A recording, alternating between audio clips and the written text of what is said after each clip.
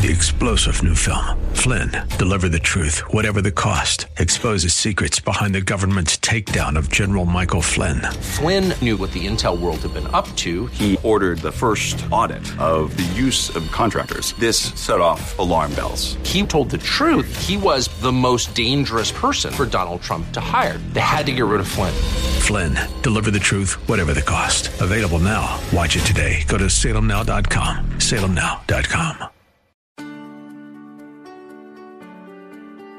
The gospel is the most inclusive worldview that there is. Don't let anyone else tell you any other way. Because all of mankind has the same problem. We all need Jesus.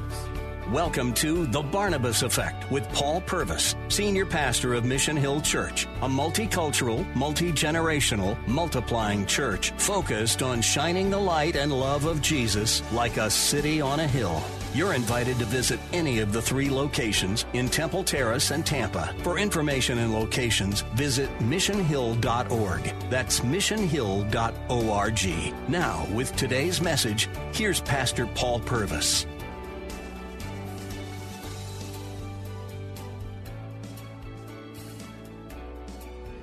I can remember going to the dentist as a small child, and after surviving that traumatic experience, being told that I could go to the treasure chest and pick my prize. It was a little bit of help in that moment. Looking back, that little plastic toy was not much of a consolation for what I had endured. But I'm sure that experience helped give me this hunger for treasure in my life. Everybody likes to find treasures. It was 1905, a baseball field in Salt Lake City, Utah. The Realites were playing the Beatties. Never heard of either of those teams, but I'm going to assume they were real. The Beatties were up to bat. The pitcher threw the ball. The batter swung, and the ball rocketed toward first base. The first baseman was a man named William Griffiths. He saw the ball coming his way. He was amazed to see it ricochet off of a small stone and landed in his glove, and he beat the runner to first base. He was so excited that after the inning ended, on his way back to his position in the dugout, he decided to reach down and grab that little stone and put it in his pocket. When he got home later that evening, he looked at that stone and noticed something was glittering, and it was a piece of free gold. So he and some friends went back to the ballpark later that evening, and with the light of lanterns, they began to scoop up as many rocks as they could find, only to discover that there in that baseball field, on the diamond, was gold. And so they secretly and in a stealthy manner decided to buy that baseball park. Those 3 friends, the mine became known as First Base, and the first shaft that paid out ore was at a depth of 33 feet. The infielder Griffith soon found himself a very rich man. Hidden treasures right before your eyes. Hey, that reminds me of one of my favorite quotes. Maybe you've heard it. Lord, give me the strength to change the things I can, the grace to accept the things I cannot, and a big bag of money. Right? Well, that's not how it goes. But, hey, there's 3 types of people in the world I've discovered. There are those who spend their time and energy hunting for treasure. There are those who spend their time and energy holding on to or hiding treasures. And then there are those who spend their time and energy recognizing that they have been given treasures to give. That's what we're going to talk about. But first, let's spend a moment reviewing. Last week, we talked about more acts of kindness. This journey began a couple weeks ago where we discovered that in a crowded and a chaotic world, it only takes a simple act of kindness to make a big and a lasting impact. And I gave you these little cards for the last 2 weeks. On the back, it simply says this: please accept this act of kindness as my demonstration of God's love to you, no strings attached. We took a test in all of our services last week, and Well, I'm not sure we had a passing grade in any service.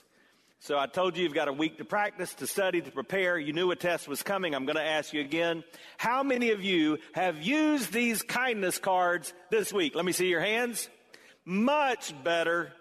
Now, there was a little bit of trauma at the end of this service on last week because a young man was in here and his mother thought he was real attentive and listening well. And he turned to her after the service and said, Mama, if we go out to eat to Chick-fil-A this next week, and mother thought, man, he gets it. He's going to say we need to give these cards.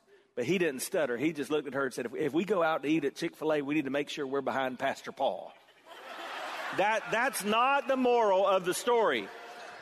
So make sure that you do that. Now, we're also dropping some kindness bombs around here.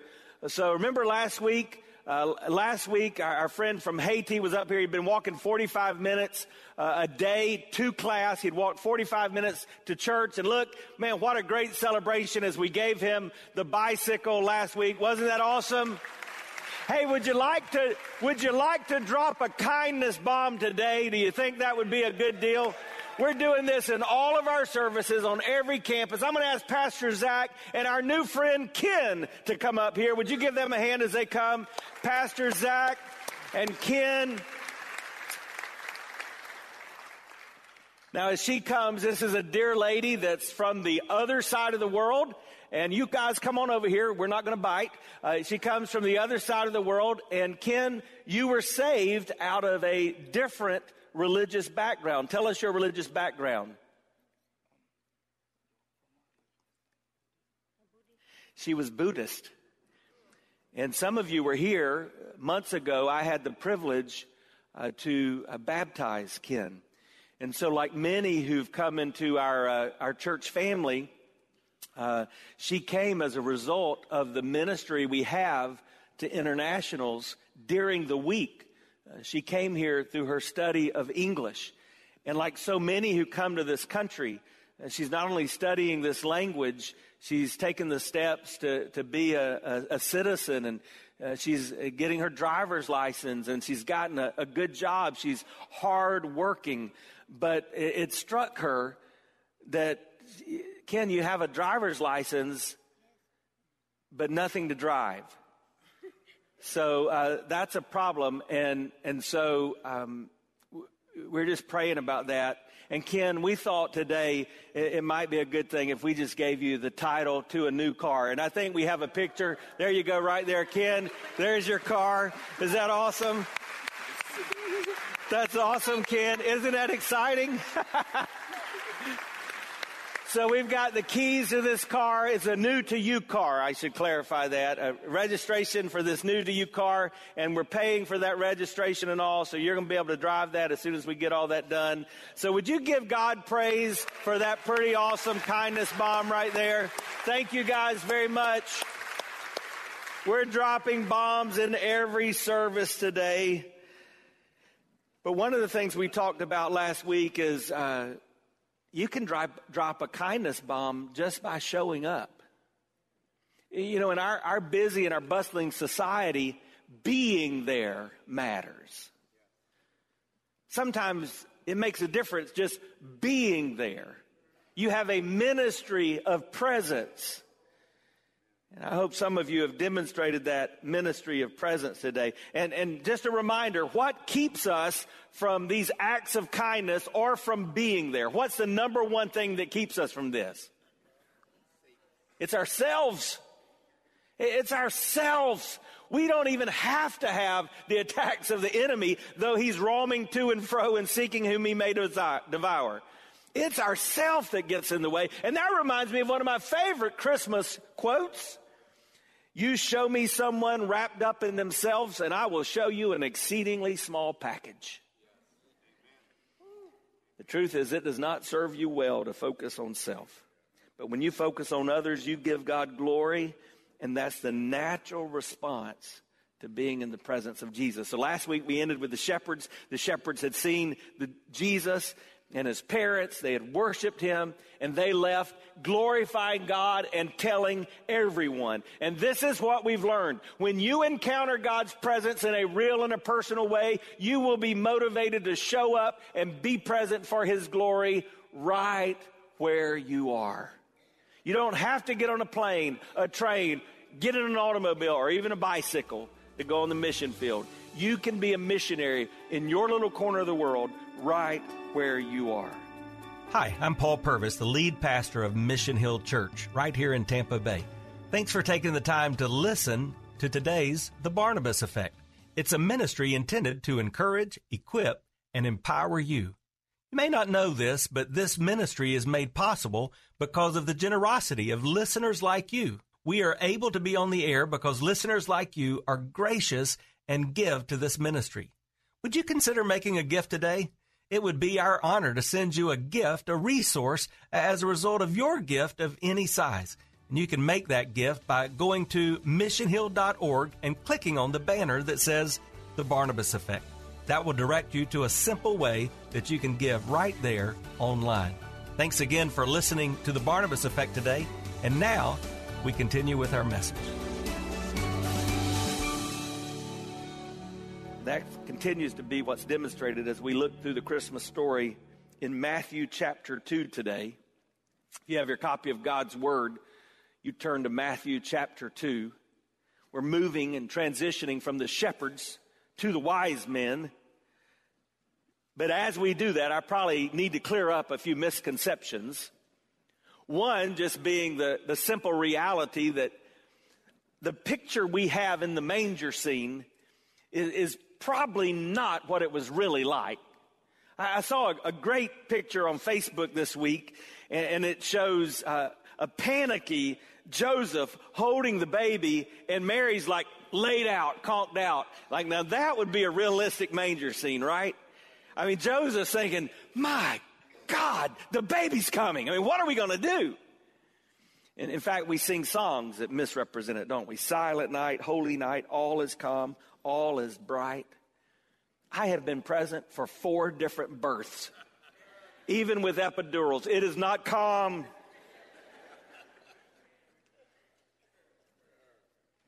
One of our children, I went across the street and decided it would be a good idea just to get me some Mexican from Tijuana Flats and bring it in and eat while Kimberly was preparing for this blessed event. That did not go over well. It was not well received. Or how about away in a manger? Think about this line. The cattle are lowing. The poor baby wakes. But little Lord Jesus, no crying he makes. I'm just telling you, I wasn't there, but that's not true. It could not have been that way. No crying he makes. And I don't want to mess up your nativity sets, but here's what you need to know. The wise men weren't there on the night of the birth. Now, we don't know how long it took them to get there, but they were from a faraway country. We'll talk about that as we go through. Maybe a few months, maybe a few years. We don't know. I'm not saying you have to move them and put them on the other side of the house so they'll have time to get there, but just keep that in mind when you tell the story, right? And nowhere does it say there are 3 of them. Just be aware of that. And that's what we're going to talk about today. Matthew chapter 2, this is the word of God, beginning in verse 1. Now, after Jesus was born in Bethlehem of Judea in the days of Herod the king, behold, wise men from the east came to Jerusalem, saying, where is he who's been born king of the Jews? For we saw his star when it rose and have come to worship him. For we saw his star. You know what that is? We would call that the general revelation of God. Are you aware of the fact that God is presently revealing himself in all kinds of ways to all kinds of people all around the world? The general revelation of God. That's what it's talking about in Romans chapter 1 and verse 20. Listen to this verse. For his invisible attributes, namely his eternal power, his divine nature. Who's him? God. His invisible attributes, namely his eternal power, his divine nature, have been clearly perceived ever since the creation of the world in the things that have been made. So they, who's they? Everybody. They are without excuse. So the Bible teaches that God is so in the business of revealing himself in a general way that no matter where you live, no matter what you've done, no matter what your background, you have no excuse. God is revealing himself to us. Notice verse 3. When Herod the king heard this, he was troubled, and all Jerusalem with him. Why was Herod troubled? Well, first of all, he was a lunatic. He was a crazy dude. He was paranoid. He was so power hungry. He was afraid everybody was going to take his throne. And so you know what he did? He killed his wife. And just so that he would make sure her mother would not have another one, he killed her mother. And just in case he would experience revenge from her brother, he killed her brother. And sometime in the future, history records that he killed his own 3 sons. So he just didn't like anybody who was in the potential position of taking his place. He was crazy. But he also had these wise men, these kings, these magi who had come to him and said, hey, where do we find the king? Now, why would that trouble him? He's the king, all right? Imagine you're the boss in a business and someone comes in and says to you, hey, where's the boss? You say, well, here I am. And they say, no, the real boss. Not well received. But there's a bigger issue here. Why was he disturbed? Don't miss this. God is a God of love, and that's so easy to receive. And Scripture teaches that. In fact, one of the short verses you can learn in the Bible is this: God is love, but God is much more than love. And the gospel of Jesus Christ has always, say always, it's always divided. That's what Jesus was talking about in Luke 12:51 when he said, do you think that I've come to give peace on earth? No, I tell you, rather division. Jesus does give a peace that surpasses our understanding to those who receive him. But to those who reject the gospel of Jesus Christ, there is no peace. You know Jesus, K-N-O-W, you will know K-N-O-W, peace. But if you don't know Jesus, you will have no N-O, peace. The gospel always divides. Let's get back to the story. Verse 4. And assembling all the chief priests and scribes of the people, he inquired of them where the Christ was to be born. And they told him. Imagine him. He's already paranoid, and he's saying, where is this going to happen? This king, this anointed one, the Christ, the promised Messiah, where is he going to be born? Now, we know, because we've read the back of the book, right? Even in the end of Jesus' life, his closest people thought he was coming to bring military rule. So this King Herod, he certainly thought that's what the Christ was going to do. Where's he going to be born? Lo and behold, he assembled some people that know. The scribes, the religious leaders, the one who've studied the Old Testament. They don't even have to study. They know. Why? Because it's always been about Jesus. It's always important to remember at Christmas time, Jesus did not just appear on the scene in the New Testament. He's not God Jr. who just showed up. He's always been, he always will be. He's the same yesterday, today, and forever. And so they told him in Bethlehem of Judea, for so it is written by the prophet. And you, O Bethlehem, in the land of Judah, are by no means least among the rulers of Judah, for from you shall come a ruler who will shepherd my people. Now, this is from Micah chapter 5, verse 2. They've studied the scriptures, and so they can answer the question. By the way, that's why the Bible tells us that you are to study to show yourself approved. You want to know how to answer those questions that come to you at the workplace, in the classroom, in your neighborhood about your faith. It's a good thing that we have some opportunities in our church, and our small groups, our community groups, our Bible studies are always good for you to be involved in, but you have everything you need in the scriptures. If you're a follower of Jesus Christ, that's your responsibility. Get in the Word. And because they were in the Word, they knew the answer to the question that was asked. And you know what that was? It was a specific revelation. So we can know about God through general revelation, but you're saved through the specific revelation of Jesus Christ.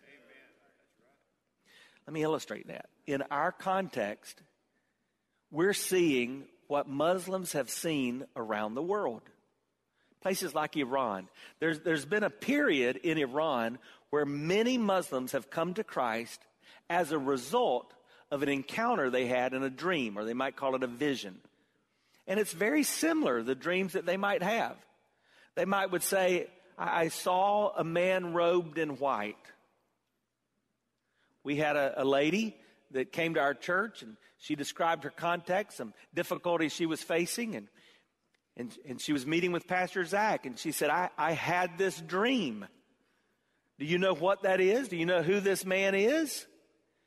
And so Pastor Zach was able to say, yes, that is a general revelation, but then he gave her the specific revelation. Yeah, that's Jesus. And let me tell you the difference he makes. Jesus gives peace. One of the most dangerous places on the planet right now is the country of India. It's moving up. It'll be number 10 as the World Watch List comes out of the persecuted church in January. There's a lot of persecution. There's a group that's similar to ISIS that has as their goal to rid India of Christians by the beginning of January 2021, 1 year from now.